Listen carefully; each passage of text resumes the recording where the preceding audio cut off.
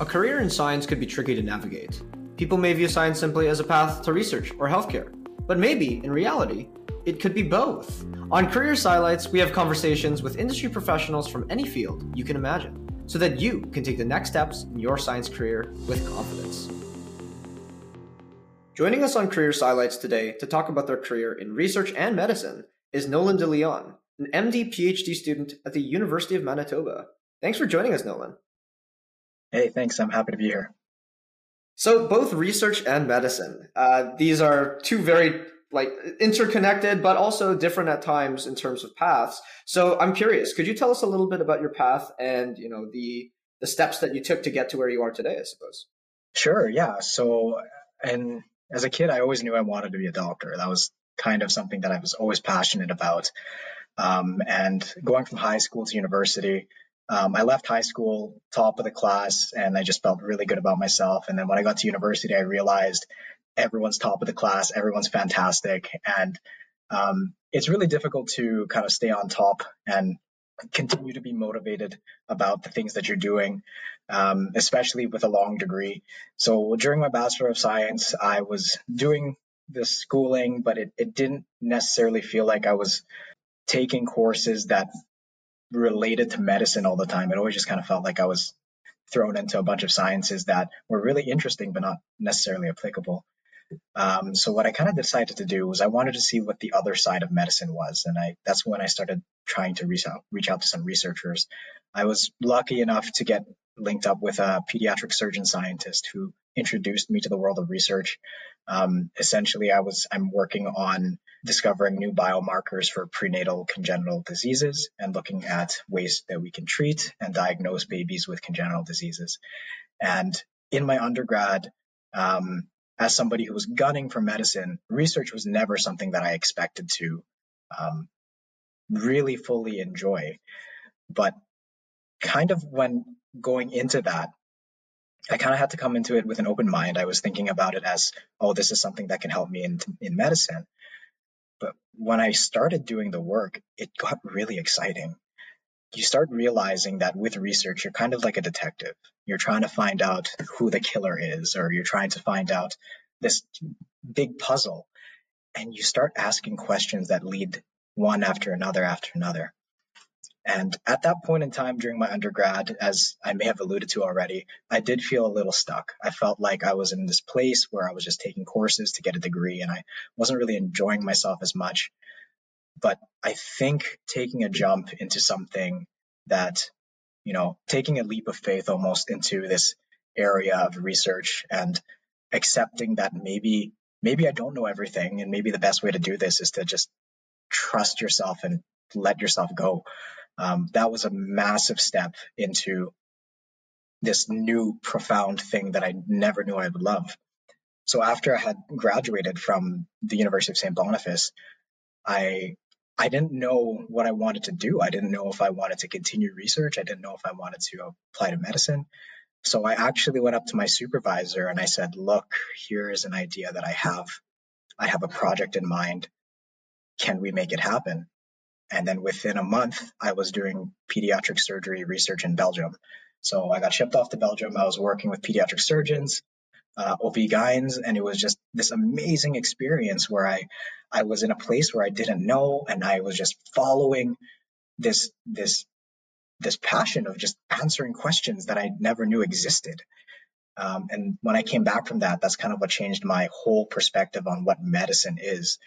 Medicine and research are often thought of as this dual track system where there's one way of thinking and there's a second way of thinking. But in reality, there's procedural and there's conceptual thinking that happens in both of them.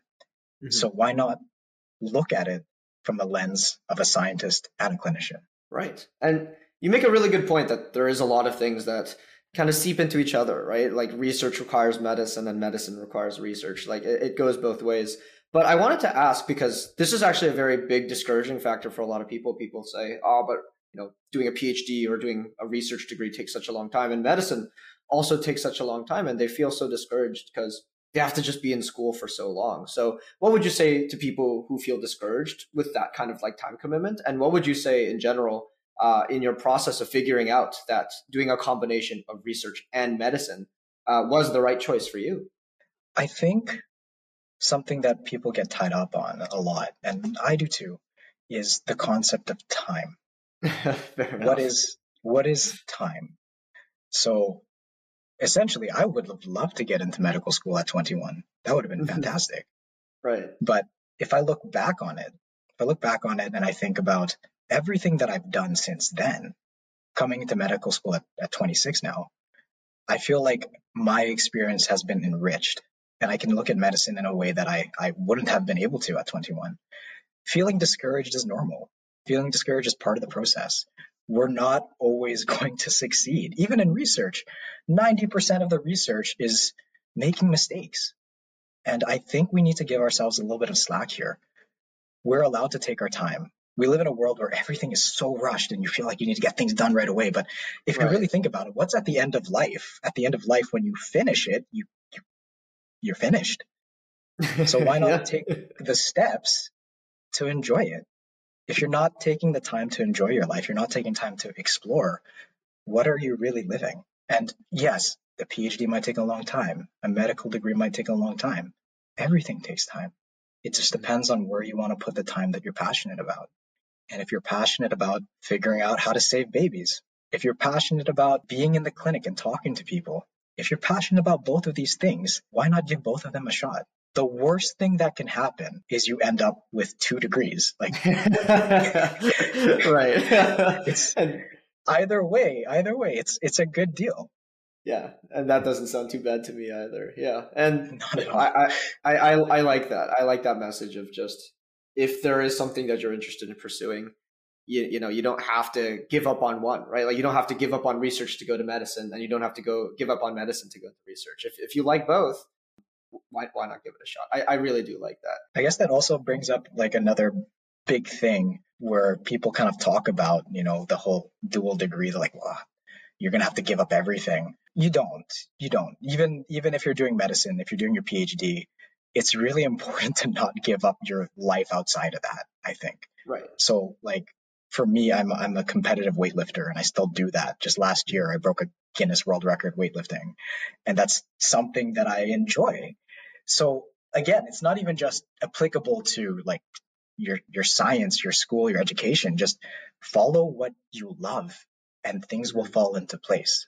And to our listeners, even if you're not a Guinness World Record holder, if you love to play, casual sports, whatever gets you going through the day, like I would have to agree personally, but you bring up a really good point, right? You should always stick to the things that you're passionate about.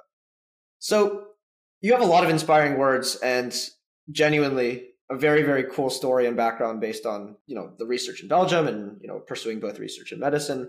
So for people who are interested in what you do or want to at least try to explore these kinds of options and maybe see if both research and medicine is right for them, or maybe just one, what kind of advice would you have for them? I think the biggest thing is to trust yourself and go for it. So the whole reason why I got into research is because I cold called a supervisor that I thought was really cool. I it was I remember it. It was 7 in the morning. I had my CV laid out. I had my first introduction page, and I was really excited because I didn't know what I was getting myself into. I pressed send, and within 5 minutes, I got a response. I had an interview lined up. You never know what opportunities are out there unless you knock on the door.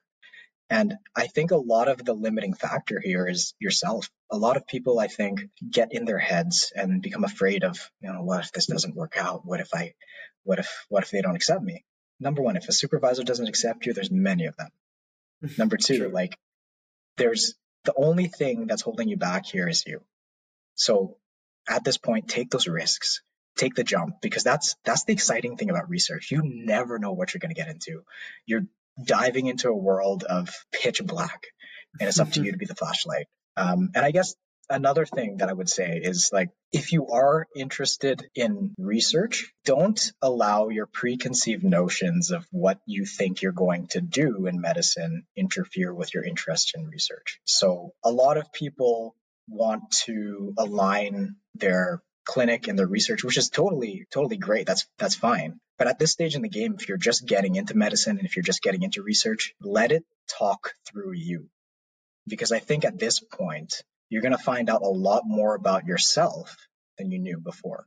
Going into medicine, going into research, allowing the experience to lay a foundation for the things that you enjoy and set yourself up for a life that you're excited about. Allow it to happen. Don't limit yourself by having these preconceived notions of I need to get into medicine at 21. I need to do research in cardiovascular because I want to be a cardiac surgeon. Do what you think you're interested in and let it take you where it needs to go. Right. And yeah, I guess it would be a lot of people are surprised as how opportunities appear or they pursue them, and life kind of figures itself out, I guess, in a lot of regards. And your advice kind of reminds me of that classic Wayne Gretzky quote of you miss 100% of the shots you don't take, right? So, send those cold emails, right? Definitely Yeah. send the cold emails. Go for it. You never know what's going to happen. Like I didn't know that I was going to be in Belgium doing fetal surgery. Like that was not something I ever imagined, but it was just because I decided, like go and do it. That's actually something that I've started trying to incorporate a lot more. If something is scaring you, if you're feeling nervous about something, ask yourself why. Ask yourself why you're nervous about it.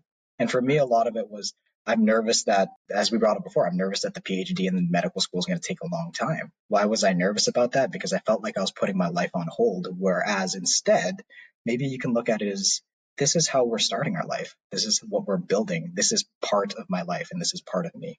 So if you're contemplating and you're worried about something, ask yourself why you're worried. And more likely than not, the answer is do it. Right. And this can kind of apply to a lot of situations because a lot of people might be in a program that they dislike, or like they dislike the material of their undergraduate degree and all those kinds of things. So if anyone wants to explore more options, right, it's probably a similar piece of advice here, right? Just do it. Just figure out what's out there, send those emails, and try whatever is out there, right? Definitely. So for another question I wanted to ask you, because this is something that a lot of people struggle with, and there are some individuals who just have little guidance when it comes to starting a career in science or medicine. Whether that be like they don't really have any family within the field, they don't really understand where to start. Some people, if you have parents who are doctors, for example, you kind of understand the process, you understand what it might look like, and getting into medical school and all that. So my question for you is, what kind of advice do you have for people who have little guidance or might not have those kinds of support systems that know about science and medicine? So this is actually super relevant because I'm the first one in my family in medicine. I'm the first one in my family doing research at like scientific research. So like this is a very personal question and I can definitely talk to it. I think the big thing here is we have to realize that, some people have certain things in their advantages, some people don't. And what we can do here is understand that the Society of Science and Medicine are very open and very willing to help. And for me, a lot of this was, like I said, cold calling and following up on intuition. I think if there's something that you're interested in and there's something that you're passionate about, you will always be able to find somebody that can help you. And whether that be, a professor from university or literally doing what I did and cold calling a pediatric surgeon asking if they had a moment to talk. The biggest thing here isn't necessarily how to find the right people. It's deciding to find the right people and putting yourself out there. As somebody who didn't have, parents in medicine or anyone in medicine, it was really difficult to, find your path and find your way. But I think if you're able to understand who you are first, if you're able to figure out what it is that interests you, what's in your heart and what you want to see, look for those people. And those people are all over the place. You're going to find out that the world is a lot closer than you would even imagine. The world's a lot more friendly if you look at it through your own eyes. And a lot of people see things the same way that you do. So go out, find them, and maybe you won't find people right away, but people are listening, so don't worry. So we were talking a lot about, these cold emails and just like putting your best foot forward and just trying whatever you can. But I know for me personally, but also for a lot of people, they have a huge like fear of failure, right? Like what if I send out 100 emails and I get 100 rejections, right? Like nothing could feel worse than that. And whether that's actually likely or feasible or true, like probably you'll get some people to call back, but that's just like the irrational fear, right? Like you just can't help but think, what if I fail? Like what if I don't make it, right? So what would you say to people who have this kind of fear of failure, and what can they do to try and overcome that? So I think, again, with fear, it's very much about asking yourself why it's scaring you. What about the failure is scaring you? Because if you look at medicine, getting into medicine is difficult. It's very likely that whoever's listening, maybe you've applied before and you haven't got it in. I know a lot of people who've applied like 4 or 5 times and they got in another fifth time. Right. With research, a lot of it is failure. A lot of it is figuring things out and putting things into place. And I think, again, you really have to ask yourself, what is it that you're afraid of? And a lot of the time, it's that we're just not good enough, that the failure is because of something wrong with us. I think what we need to do is kind of shift the mindset here. Failure doesn't mean the end. Failure is a learning process. Failure is part of the process. Mm-hmm. If we try and we don't succeed, that gives us an opportunity to look at what went wrong and how to become better. How to be better people, how to be better scientists, how to be better clinicians. That's why we have studies. That's why we have large clinical trials and studies. It's so that we can continuously improve. I would be more worried about the person who never failed in their life. Fair enough. That's kind of a given. You want to make sure that, you understand life in all of its aspects. And it's undoubtedly, something that you're going to come across. So when you do come across failure, because you will come across failure, I want you to think about it not as a personal fault because you are bad, but I want you to think about it as something that is now in the way for you to climb over. And when you're able to climb over it, you're going to get a little bit of a better view. Awesome. And on that beautiful note, thank you so much, Nolan, for all your insight, your motivational advice, all your wisdom. Really, really helpful. And hopefully the audience can also take some stuff out of this and maybe pursue a career within research and medicine, maybe both. So thanks so much. Of course. Thank you so much for your time. And thank you again for tuning in. And remember to subscribe for more conversations and some insightful answers to your questions about the science impacting your world. If you want to learn more about medicine or any of the other topics we've talked about on the show, visit us on Instagram or TikTok at SciForEveryone and on our website at www.scienceforeveryone.ca. Career Highlights is a podcast by Science for Everyone. It is produced by June Kim and Maddie Hobson and is edited by Lee Ran Goodman.